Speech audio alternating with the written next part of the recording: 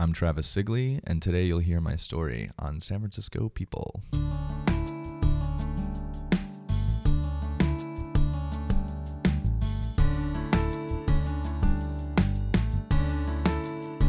Hey everyone, welcome to San Francisco People. This is Frank Garza, and I want to start by telling you guys the story of how I met today's guest, Travis Sigley, because it's a great example of turning lemons into lemonade.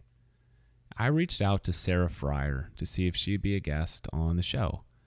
Now, Sarah is a tech reporter for Bloomberg News in San Francisco. Go check out her work if you haven't yet, because she's really talented and she puts out really great content. I love following her on Twitter. But unfortunately, Sarah wasn't able to do the podcast. That's the lemons. But she offered to recommend some other interesting people for the show. And soon thereafter, I got an email from her recommending Travis. And I'm just going to read this email to you because she does such a great job of summarizing what makes Travis so interesting in just a simple paragraph. So here's the email. Hi, Frank. Travis Sigley is one of the more interesting people I know in San Francisco. He's not in the tech scene at all, nobody I've ever covered. He's just an interesting person I met years ago with a lot of friends and a good story. Some intriguing things. He founded Cuddle Therapy, where he makes money by charging to cuddle people.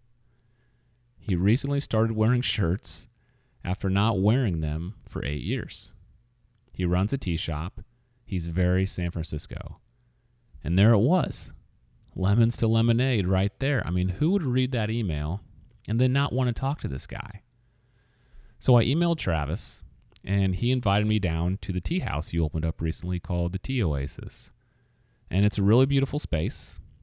We sat down in there on a Monday morning, sipped some tea, and chatted about Cuddle Therapy, his 8 shirtless years, and the tea house. And in case you need even more entertainment than that, we talked about his time as a stripper, the time he was surrounded by Metro Police in Paris, his recent topless tea party, and if he could cuddle with one person in San Francisco, if he could pick out anybody he wanted to cuddle with in San Francisco, who would that person be? He tells me that on the show. Oh yeah, this is good. And we also talk about the Lower Haight, which is the neighborhood where Travis lives. So he shares his favorite spots there and throughout San Francisco. Let's go talk to Travis.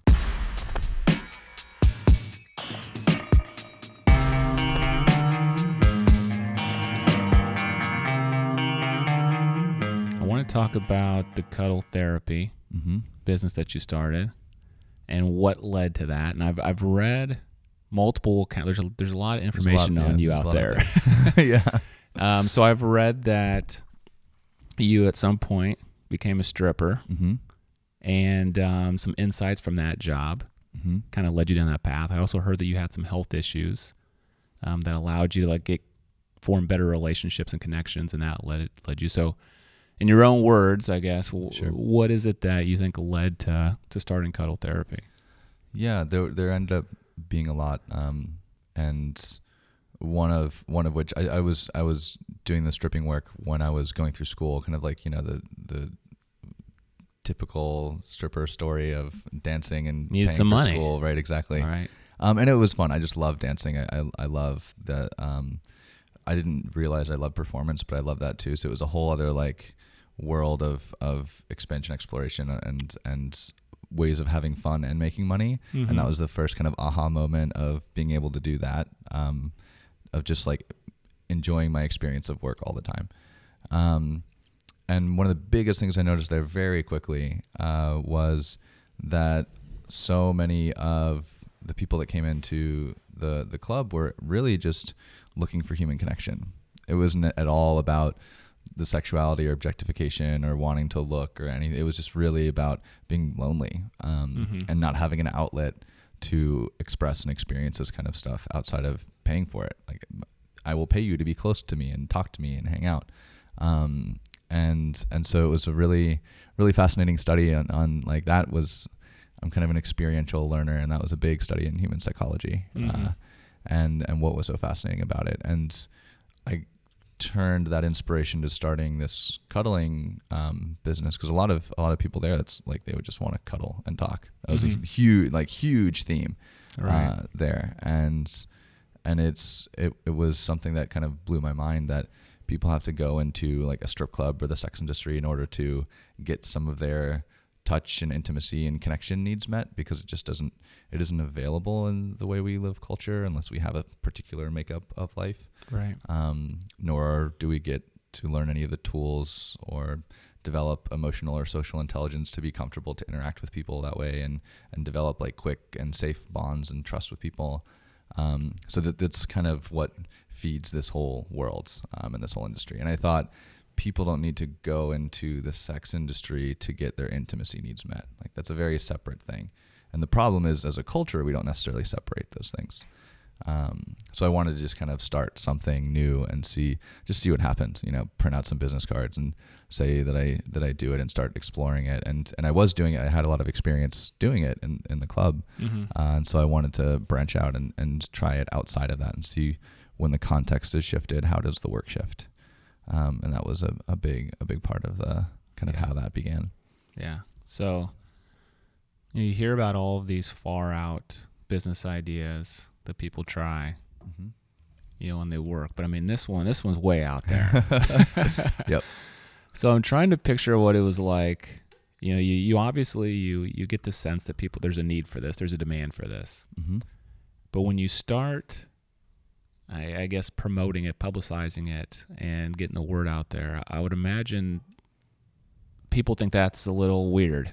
Sure. What kind of responses did you get early on? Was it you're nuts, or were people like really supportive and thought it was going to work?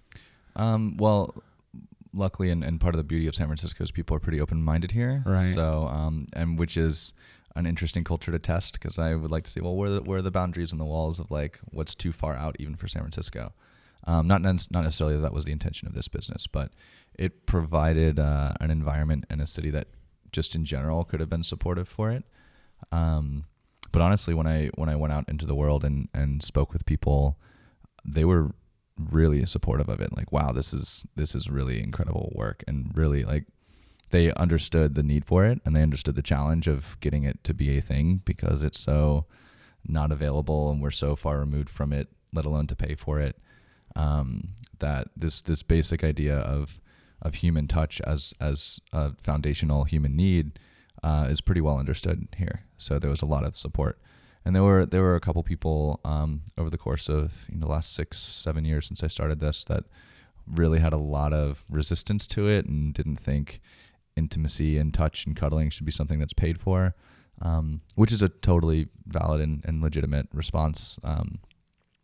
And my retort to that is always that I would rather someone pays for it and has access to it than not accessing it at all.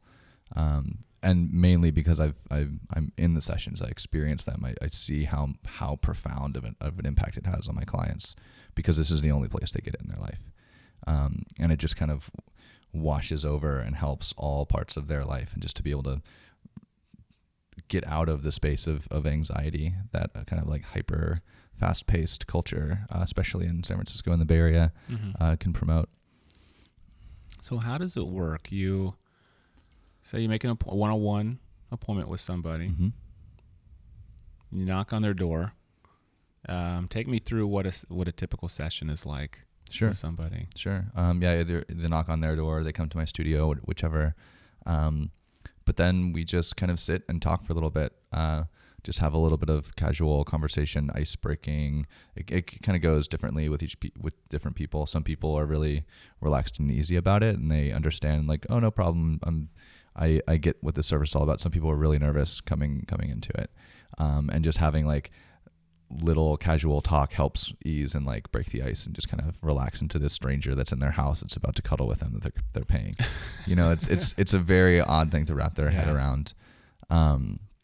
But ultimately I just sit and have conversations around whatever they kind of bring up, and develop a relationship of understanding and being able to kind of see where one another's coming from, and just develop rapport and that sense of connection and trust. And then after that, for a little bit, just kind of like the natural intake process. Then I'll ask some questions about kind of what it is that they're needing this for, why they called me. It's a very particular service. And then walk them through the session itself. And then ask if they have any other questions, and then just have the session. And what the session looks like, what I tell them, like when I walk them through it, is we'll just kind of sit for a second, and close our eyes and just take a few deep breaths to relax, because often people are really nervous.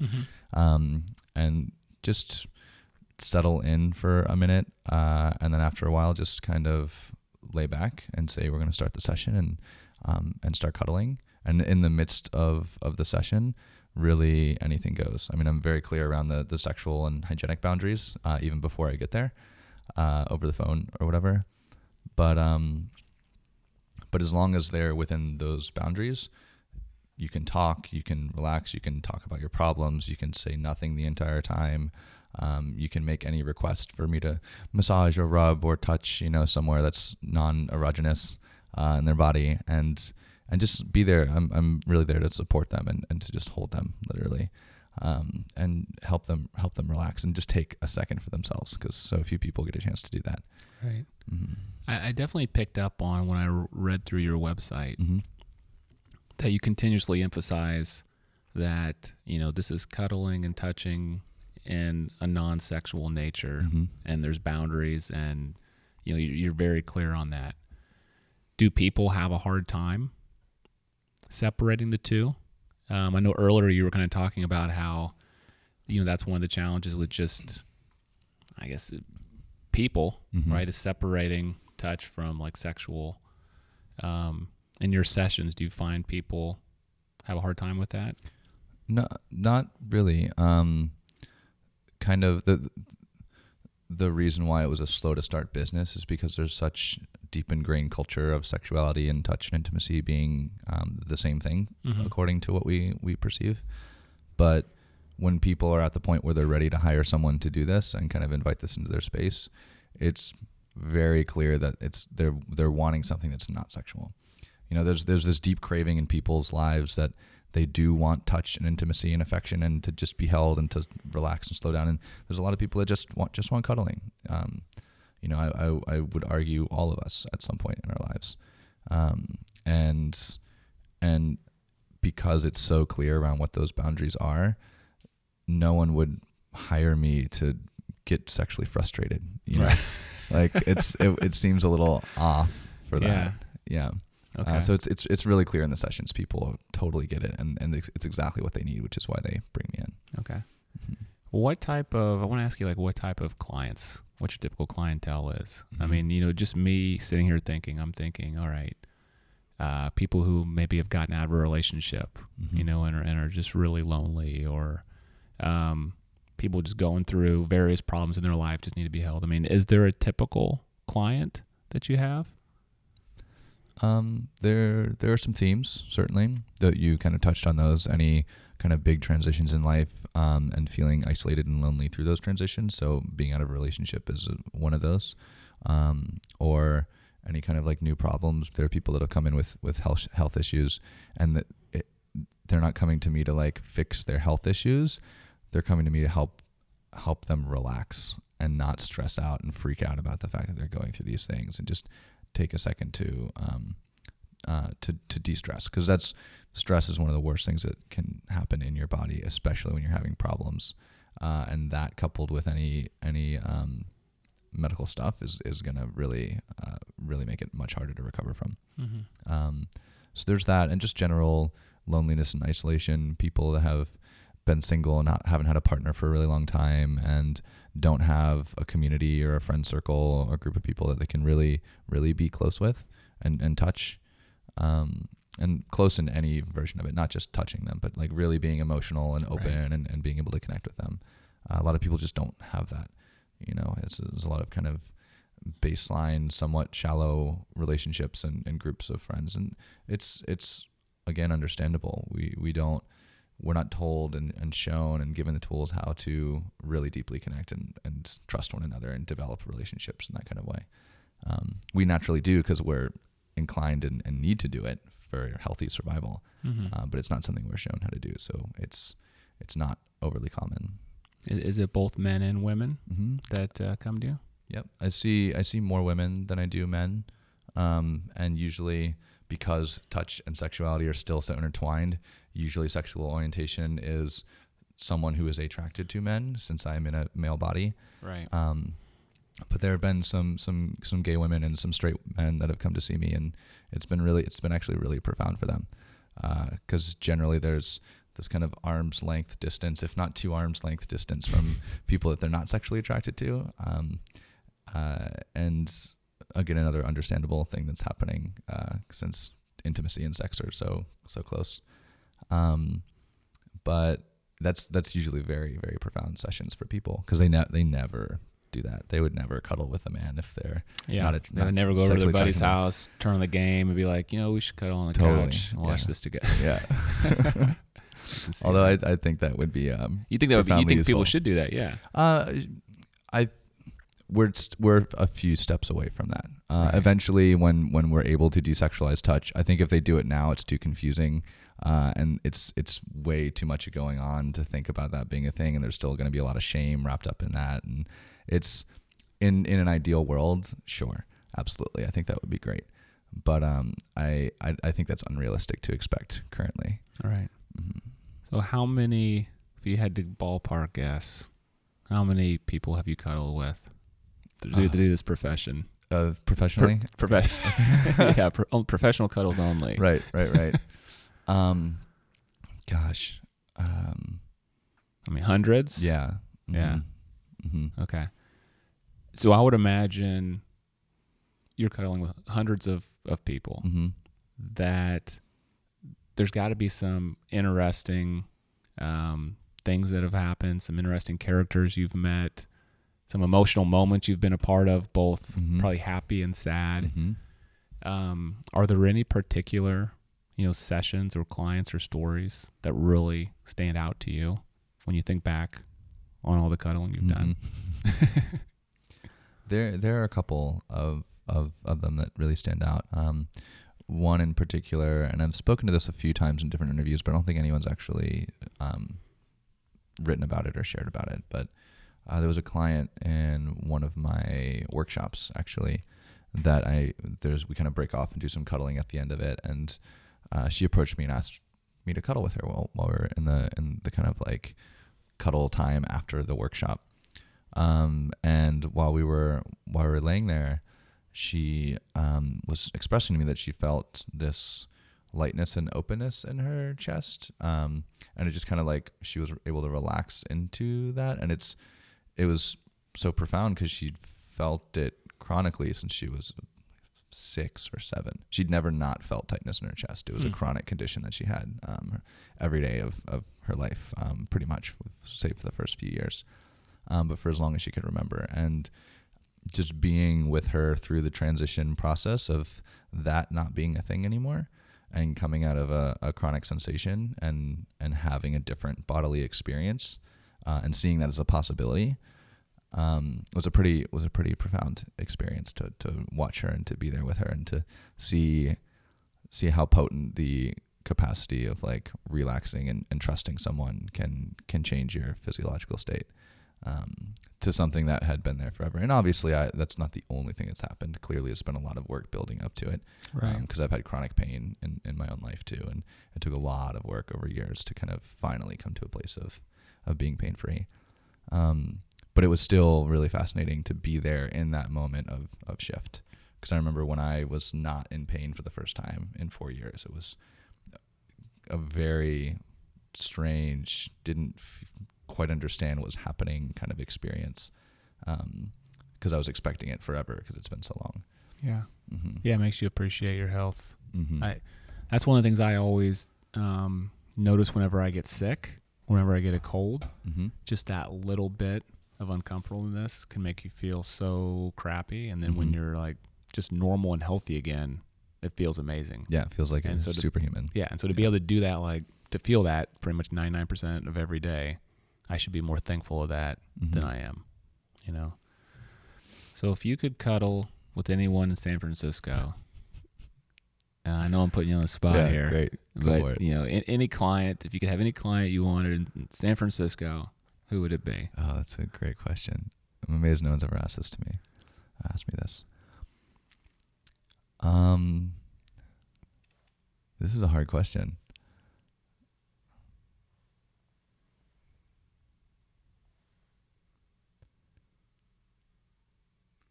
Because I'm my brain is going like professionally, like where would I like to go Right. to have an experience, like kind of I mean,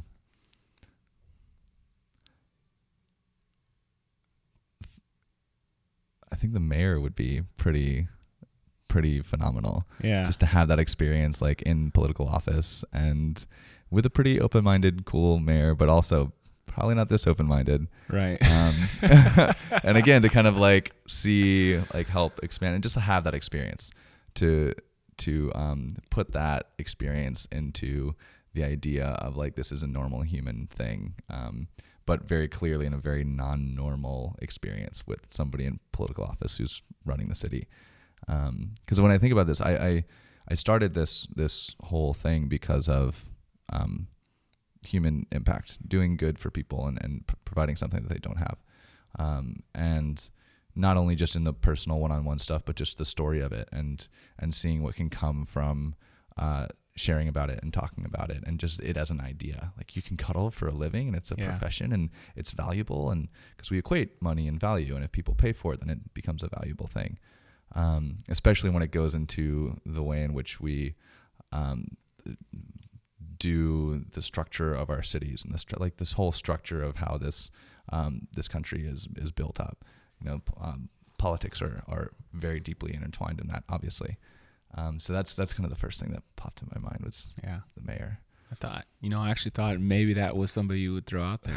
and I would say if you can get the mayor to cuddle with you, Mm-hmm.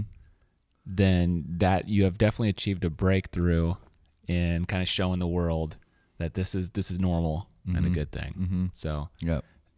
I don't know the mayor, but if I ever see him out there, I'll put in a good word. Yeah, maybe someone who listens to this will make that connection happen, and it'll either show us like this is a whole new thing that we can do, or like, okay, San Francisco's really out there to the rest of the world. Yeah, That's we'll right. Okay. Well, let's move on. Mm-hmm. So I'm noticing, I'm sitting here with you, and you're wearing a shirt. Mm-hmm. So that's the other thing, that there's just loads of stuff out there on the internet about you and your shirtless years. Mm-hmm. So I think I've read that you went 8 years without wearing a shirt. But I've read that you went the entire 8 years without. I've read that sometimes you did have to put one on for like certain occasions. Mm-hmm. So how shirtless were you for 8 years? For 8 years, I was about like 95% shirtless. Okay. There were some occasions, like you said, where I can't fly to another country if I don't put a shirt on to get in the airplane. I tried several times. So you showed up at like security without a shirt? I've been to the gate several times without a shirt, but I haven't actually gotten onto the airplane ever. Okay. When I've been traveling in like, I think it'd be easier for them to check you out in security. Right. I've had some very odd experiences in security at airports from that. It's nothing bad. It was just like very interesting and odd like ways, because they've never had to interact with somebody trying to get into the airplane without a shirt on. I've like museums and airports and all these different places that no one's ever had to handle this or deal with it. It was really, really fascinating. But I'm also, the whole point of it, one of the whole points is obviously a lot and an 8-year daily practice. One of the big points was to kind of expand and open up my experience of life and see what else I can have access to, and which is a lot to say, because it's a very clear privilege to be able to do it. Being a male, being a white male in San Francisco in the U.S., being someone who is like able-bodied and having all these different things that allow me to do this for so long. So there's a lot of consciousness and a lot of awareness that came into doing that, and that's a big part of what was expanding. And I was very clearly present in the room everywhere I went, and had to like manage that and not ever impose myself anywhere or on anyone. So it was never a huge thing for me to put a shirt on. I was very well aware, like, I want to be able to expand into life, and some people are just going to instantly resist me. And some places I just can't go to. And so I knew I wasn't trying to like be hard and strong on my identity of being a shirtless person. You don't understand. I'm shirtless. This is what I do. It's not very empathetic. Like, I understand where they're coming from also. Yeah. And I can't demand they understand where I come from if I don't do the same. Yeah. So I was always happy to do so, but it was like kind of, well, where can I go without it? What can I do without it? Yeah. And I mean, in San Francisco, I ended up creating a lot of jobs for myself where I don't need a shirt to work and to do things. And so even all my professions, I was shirtless and didn't have to worry about it. And for some cuddle clients, I put a shirt on, but a lot of them, it was all word of mouth, and they met me before they knew what I did. And they also heard that part of the story. And I asked them like, hey, so I'm shirtless. Do you mind if I'm like this in our session? And it again, like, normalizes the body and normalizes the fact that like you can still touch skin and it's not sexual. Right. And so it was a very, very fascinating exploration, and actually just 9 days ago ended. I had a big, 9 days ago. I just started wearing shirts again. Yeah. Wow. Mm-hmm. What? Okay, we're gonna come back to that. Yep. But first, I want to know about the first day. Mm-hmm. I want to know what prompted this. Mm-hmm. I mean, did you just wake up one morning and decide to do this, or was this kind of building up over time? I mean, I woke up one morning and decided to do this, but it was just for that day. I wasn't planning on it being a thing. I just woke up. I was like, the weekend, I had nothing to do. I was going to go to the beach. I was going to hang out with my friends, just do a whole lot of nothing. I was looking at my day when I was waking up. Right. I'm like, why am I getting dressed for this? This is weird. I want to be comfortable. And I took my jeans off, my t-shirt off, and I put on pajamas. And I'm like, I'm just going to be comfortable the whole time. And for the first like 2 years, it was shirtless in pajamas. So it was just, I am a creature of comfort. I'm going to relax through this experience of life. And it turned into a lot of different things beyond that. But it was just a day, and the next day I'm like, yeah, I'm going to keep being comfortable. And then after that, like, why would I not be comfortable? And then it just kind of kept going. Right. Yeah. So we've talked about a few of the like maybe awkward moments, like going to the airport when you had to wear a shirt on, when you had to put a shirt on, I'm sorry. I want to know, I would imagine you've been in a lot of like uncomfortable or awkward situations without a shirt. And like you said, I mean, everyone in the room's going to like be noticing you. Right. What is the most like uncomfortable or awkward moment you had shirtless, both from just like a socially awkward moment? I want to hear that. And then number two, from like a physically uncomfortable, like you were really cold moment. Right. Okay. Got it. The cold moment is much easier than the social moment, because they were just like a very clear, like, this is the coldest place I'd been in. Socially awkward moment. You can give me a few. Yeah. Gosh, the thing is, it's been a really long time since I've equated awkward with something that stands out. Right. Because it's something like, it's a place I'm not really afraid of or uncomfortable in. Like, moments of discomfort is a moment of like, oh, this is a wall and a boundary, and we can like gently touch this and rub on it and see what happens. And know that like discomfort is a sensation of becoming more open-minded to something else. For me and for other people, like, there's awkwardness all around. Right.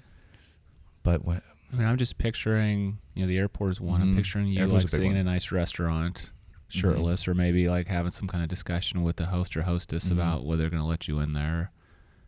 Meeting, like your girlfriend's parents for the first time. Right. These are the types of things that are like running through my mind. Right. Of like, or maybe it wasn't awkward to you because, I mean, you are comfortable with this and have been doing it for a while, but like other people. Okay, so I think actually they both happened. The like physical discomfort and social discomfort happened in the same place. Okay. A few years ago, I moved to Paris for 3 months. And got an apartment, like started working there, just like kind of like made a little bit, just to kind of test the waters if I can like leave the country and start a new life there, and then with the intention of coming back to San Francisco. But I went in the dead of winter in like January, February, March, in one of the coldest years they had in a long time too. even the Parisians are like, I am not prepared for this. I don't have jackets that allow me to stay warm enough here. And I was bopping around with a hat and a scarf, and no shirt, and maybe 2 pairs of pants and 2 pairs of socks. It was, and sometimes gloves also. It was a comical everything but a shirt. Yeah, exactly, everything but torse nu in French, topless, and that was definitely the biggest stretch and expansion of my own physical sensation. I've been doing it a long time, so I'm sensitive to sensation, but also very resilient. I don't get cold easily at all. Clearly, if I can be out there in 13, 14 degrees for a couple weeks, which is about what it was. It was like a 2-week stint of between 13 and 17 degrees Fahrenheit. And that was definitely the edge of my boundaries being tested. Can you still stay comfortable when it's this cold? And it worked. It took me a while to kind of be okay and be comfortable in it. But when it becomes this daily thing, the body just adapts pretty quickly. So that was the coldest I'd ever been in. And therefore also created a lot of especially awkward moments because it's absolutely freezing out. And there's this crazy American here that's shirtless and really colorful, and there's a lot of kind of neutral dark colors kind of going on in Parisian culture, especially in the winter when no one wants to be vibrant and open and wee because it's cold and they're miserable and they just want to go home and lay in bed and watch a movie and go to sleep. Totally understandable. I wanted to do the same a lot too. But it led to a lot of interesting experiences there. And there were a couple times when I was riding the metro around Paris and just shirtless hanging out, and there's a train full of people that are all around me and really kind of uncomfortable. And a couple times metro police would walk up and just kind of surround me and start hassling me a little bit and why are you shirtless? And apparently it's illegal to be shirtless in Paris. You can't. It's illegal to be shirtless in Paris. Yeah. For men also. Yeah. Very, very fascinating. I would not have expected that. No, I mean, I didn't expect it, but it didn't necessarily surprise me. Not indicative of that culture in particular, just as a thing. Bodily expression is very clearly a highly shameful thing. But it all of these awkward moments kind of dissolved into funny things because it's not something people generally have to deal with. And oh, he's from San Francisco. Okay. Yeah. Oh, this is all. And that was always my out. Now. That was always my out. And I'm I don't have a shirt. I can't put one on. I didn't know it was illegal. I'm sorry. And I would put on a really thick American accent and speak in French. I'd speak French, so it was easy to communicate with them, but kind of play it down a little bit. I didn't know, because I knew when the first time it happened, but the consecutive times I knew that it was illegal, but still kind of just went for it anyway. I'm I really don't think I'm going to get arrested or ticketed for this, so I'm still going to try doing it and see what happens.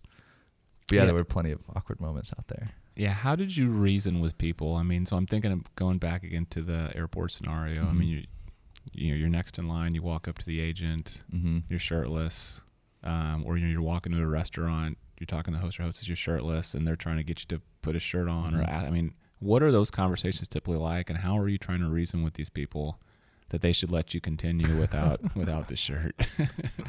Well, usually I can give a pretty good read when someone's not going to budge, and I'm either going to have to leave or put a shirt on. That's kind of the two options. And then assess do I want to stay or do I want to leave? Because that's am I hanging out with friends? I'm going to want to stay. Do I really need to do this grocery shopping right now? No, I can leave. And so but I always have just a human to human conversation. It just allows us the time to just have a real chat and tell them about what's going on and a little bit about my story, and people they get kind of interested, and I can just see the cogs rolling in their head of who is this guy? What is happening with this? But just let them talk to them. It depends on who they are, but just talk to them about my story, my practice, my experience, kind of why I do it, what's going on with it. Sometimes while putting a shirt on because I know I want to stay there. but just have a conversation. There's an authority figure that's coming up to me expecting me to do the thing that they want to, and they don't feel the pushback because I get it, and I understand their position and why they want to do this. It's totally understandable, and not feeling the pushback and having a conversation that's normal and human. That's really all it takes. There's no like words or phrases to do it, but just to talk to them as if they're a person, and have a conversation with them, and then act accordingly depending on if I want to stay or go. Right. Yeah. And even if I leave, then there's like, oh, they feel kind of bad. Like, oh, he was kind of a nice guy, and I'm sure you gave them a story. You gave them a great story for dinner or drinks later with their friends, and you'll never believe what happened. This guy without a shirt came in and tried to blah, blah, blah. Right. So you mentioned that, was it 9 days ago? You said you put a shirt, you started wearing shirts again. Shirts. Mm-hmm. So why?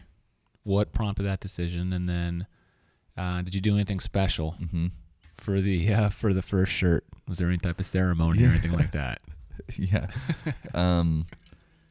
So the why is an interesting question, and there are just as many reasons why as there were reasons to not be wearing it. And I'm still kind of unpacking those because I'm still kind of experiencing for the first time in my mature adult life being fully clothed. So I'm still understanding why it is, but I knew there was something on the other side. Like it's time to make the transition.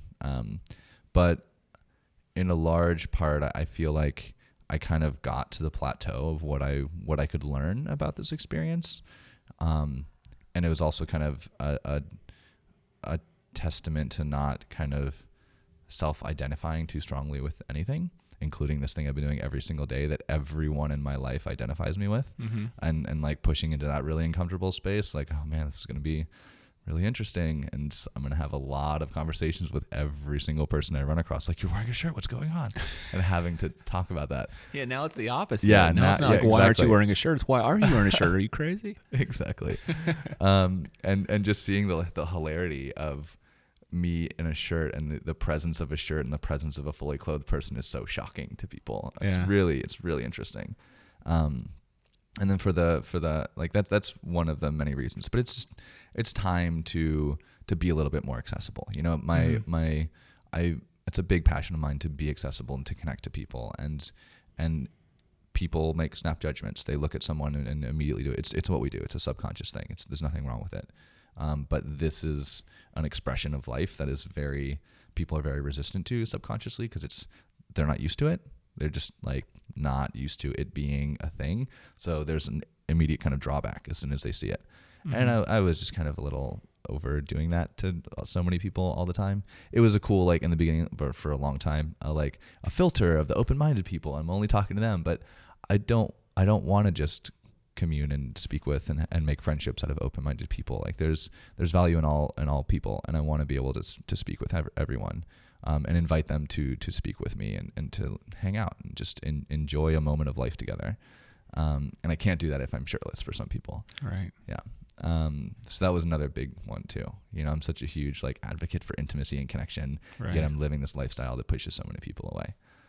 So now it's kind of the next iteration and layer of that. Tell me about the first shirt. The first shirt, right? So I had a large but intimate topless tea party. Okay. It was a great, and it just like really having a lot of fun with it. I wrote a pretty extensive invitation of like, I've developed a lot of particular sensitivities and points of awareness in being topless around how we interact with the body. And I wanted to make it really clear around the kind of rules and ways of operating in this space, like maintaining eye contact and not touching one another. You can touch each other's hands, some very odd rules of like, why would Travis not want people to touch each other? Like, he's the touchiest person I know. But to kind of provide the safe space to really be in your body and not worry about anything being non-consensual, because that happens. Like, it's really difficult, especially for women in the room, to be able to like not invite some people to touch them, but not all the time and only when they want it. And there's just not a way to verbalize that all the time very easily. And it would have been way much higher pressure and stress if that was a thing. So I just kind of made a rule of like, and I made a few little rules like this of making sure that we're relaxing into the body and not making it a weird thing. And also making it really safe and really comfortable. And there's a lot of talk about like safety and consent and all these things in the Bay Area, but I haven't really seen them put to practice very well. Right. And I wanted to have an experience where that was such. And it was great. It was phenomenal. It was a really, really incredible time. And then at the end of the night, like part of the invitation, it was a free party, but people are invited to bring a top they would like to see me in. Cause it's kind of a daunting thing to start a whole wardrobe on my own and like, what do I buy and get, and just kind of see what my community wants to see me in. So at the end I did a little reverse striptease of putting a shirt on in front of the crowd and the audience, and just again like having a goofy fun time. Did you choose one that somebody had brought? Yeah, I chose one someone had brought. Okay. It was a tuxedo so there was a shirt. winner. Yeah. It was a nice shirt. it was a nice shirt, and it was fun. And just more fun to put on, having buttons and all of that. Yeah. And then really just like expressing my big ploy to go through this whole giant experience of being the only topless person in the room, just so I could be the only person with a shirt on in the room. Oh, okay. Yeah. So nobody else got to put their shirts on. Nobody else. I was the like only that. shirted person in the room, which is an experience I've never had before. Yeah. Yeah. Well, this sounds to me like this was the hottest ticket probably in town, or the hottest invite in town to get invited to. You should make this an annual thing. I definitely want to do it more regularly, because it was I do a lot of event production and gatherings at my tea houses, and I want to be able to do events that are more like this, where there's a clear sense of awareness of each other and each other's boundaries, and a lot of freedom at the same time, and some restriction to kind of like contain the way in which people can interact, so that there's a whole different way of learning and growing and connecting with people. And the fact that you have to maintain eye contact and you can't look at each other's bodies without asking was a huge thing for people to just actually look at each other in the eyes as they're hanging out the whole night. It was really profound, all the little things. Yeah, that's cool. Mm-hmm. So we're sitting here Mm-hmm. at the Tea Oasis, Mm-hmm. your tea house. It's an absolutely beautiful space I had not Thank heard you. of before. Thanks. And so you guys have to come down and check this out. I want to ask you about the Tea Oasis and why you started it, Mm-hmm. what your intentions are with it, what kind of space you're trying to create. Sure. Just a tiny little backstory. I've been doing Gong Fu Cha, which is a Chinese tea ceremony, just sitting in that, drinking tea like that, kind of what we're doing right now. Little cups, little pots. Delicious. Yeah, thank you. Little pots, little pitchers, little cups, and it invites people to sit around together. Not only just invites them, but kind of forces them. You can't take your cup of tea and walk over to the corner and like sit and work on your computer. It's also a device-free tea house, and it's open late every night, up until midnight, and is kind of an alternative social space. And really a big part of all the different interesting forms of work and business that I've done is kind of one of the main intentions is to redevelop habits into healthy habits. And a lot of the social habits that we have in a lot of American culture involves like hyperstimulation and alcohol, which is not inherently a bad thing, but overconsumption is really, really toxic. And it's one of the only ways, especially late night, that we can go and meet people and hang out with people and just spend social time with our friends outside of anyone's house. And so I wanted to make a habit out of that. And so it's a membership-based tea house, so people have a monthly membership fee. So there's kind of an incentive to show up a lot because you're making use of what your membership is. And it creates more of a community also because, there's a clear buy-in of like, oh, you're a member, so you kind of really love this and get it. Why do you really love this and get it? And, but people can come in on a day pass too, just to drop in for the day and experience, as much tea and tea time as they want. But all the tables are communal. It's mostly floor seating. It's, you kick off your shoes when you come in. It's really a place to relax and unwind, and drink a lot of really healthy herbs and teas. It's all it's all kind of mindfully put together to create a healthy space for people to come together, and also like practice being social with strangers and sitting around drinking tea next to someone kind of always gives you an escape if you need it, if you're kind of socially awkward. And I grew up extremely socially awkward, so I definitely get it. Oh yeah. So being able to like have something to do and like just to be able to sit and experience and drink your tea allows you to do something but still be involved, to still be there and even just listen to the conversation that other people are having. And it just like brings you closer to people. And that's ultimately what I'm really wanting to do, is to help people come closer to one another and develop trust, and in doing activities that are much healthier for them.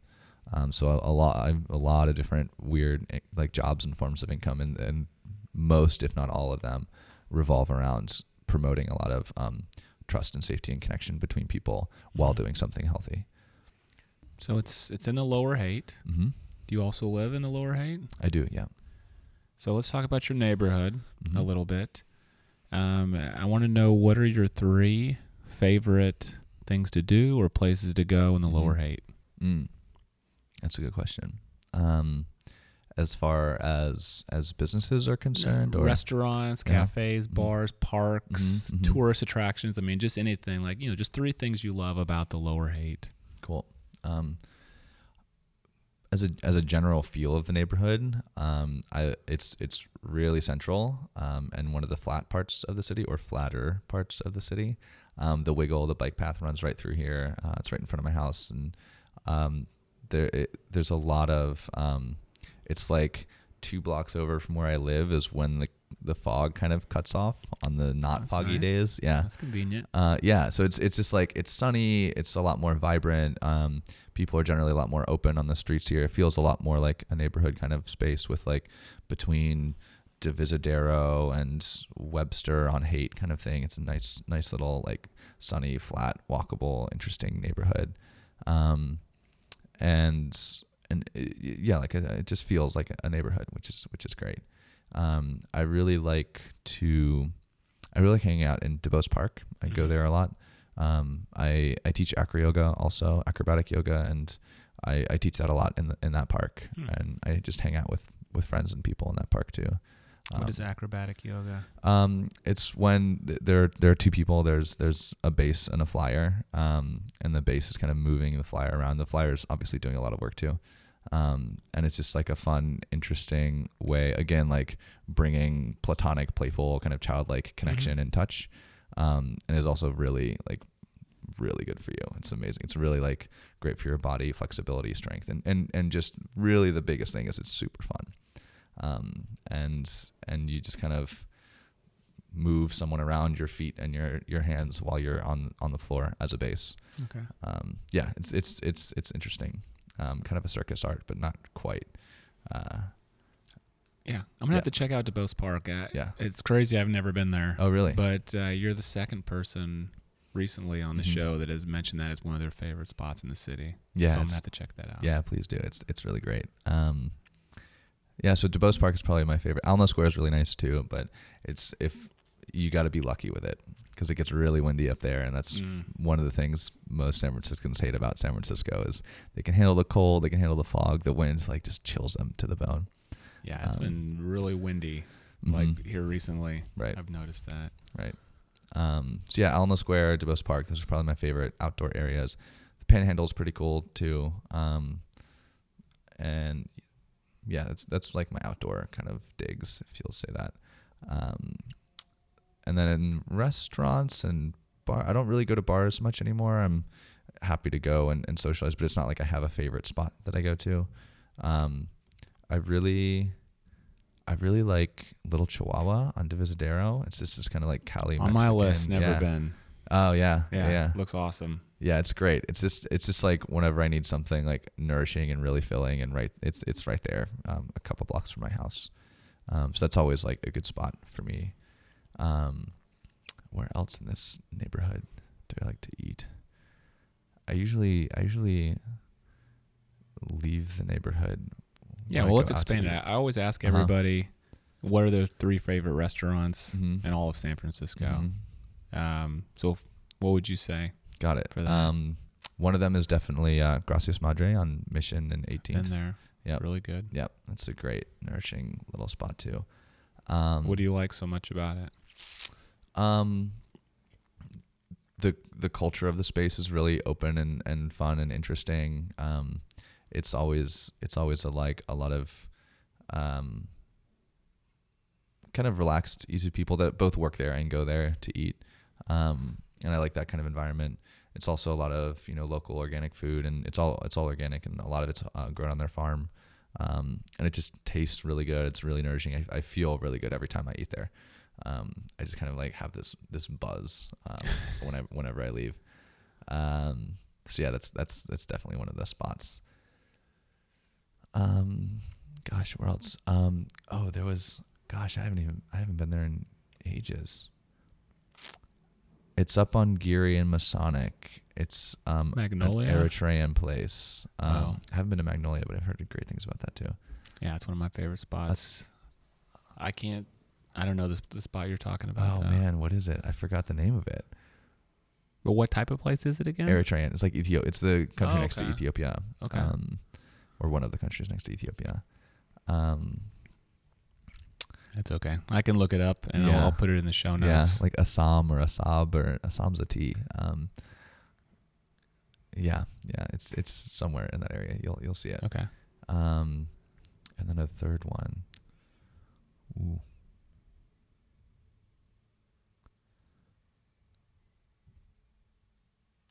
I can't really think of that. Really, I cook a lot and Yeah. eat a lot at home, and Rainbow Grocery is like my spot to go get all of the stuff that I cook and eat at home. Nice. I generally do a lot of like that. It's just really nourishing and feels good to make my own food, and with and for people. I really like to cook for people too. So that's really the majority of my habits, is like cooking and eating with people in homes. So San Francisco Homes, like all of them, are There you go. always You great just to eat named in. your place. San Yeah. Francisco Homes Yeah, is your exactly. third spot. I like that. Exactly. So it sounds like you love San Francisco. You Mhm. said this is your favorite place you've ever lived. Mhm. So I'm guessing you're probably not going to be leaving anytime soon. But I always ask everybody if they had to move away, Mhm. for whatever reason, how would you spend your last day in San Francisco before you left? Ooh, that's a great question.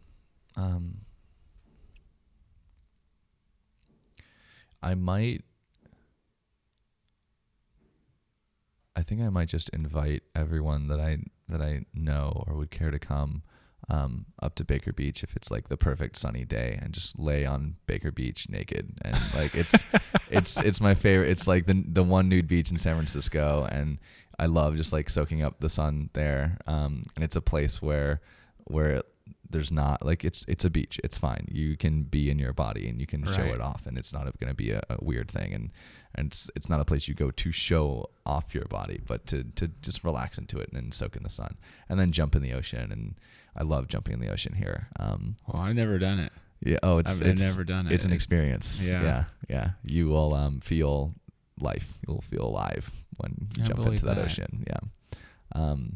Yeah. It's every time I go to Baker Beach, it's just such a good day when I give myself the time to do something like that, and it's great. And yeah, I think I would spend all day there, and then kind of continue the social gathering of everyone I know into some large place, someone's home, someone's warehouse, someone's somewhere, and just have music, dancing, giant cuddle space, tea, like a really like nourishing last hurrah of San Francisco, and to bring everybody together. And I travel every year and leave the country for 2 or 3 months, and I kind of have a like little going away party just as an excuse to bring people together, and I won't see them for a few months.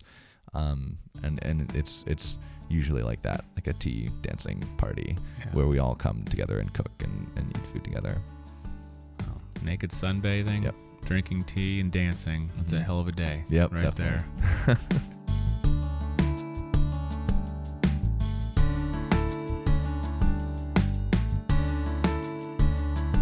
A lot of people who only read about Travis. They've never met him in person. They get online, they read a few articles.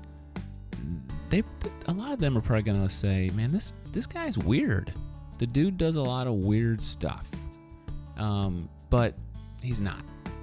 He's not weird at all. In fact, he is just an extremely hospitable, friendly, and thoughtful guy. I spent over an hour talking with him this morning and just really enjoyed it.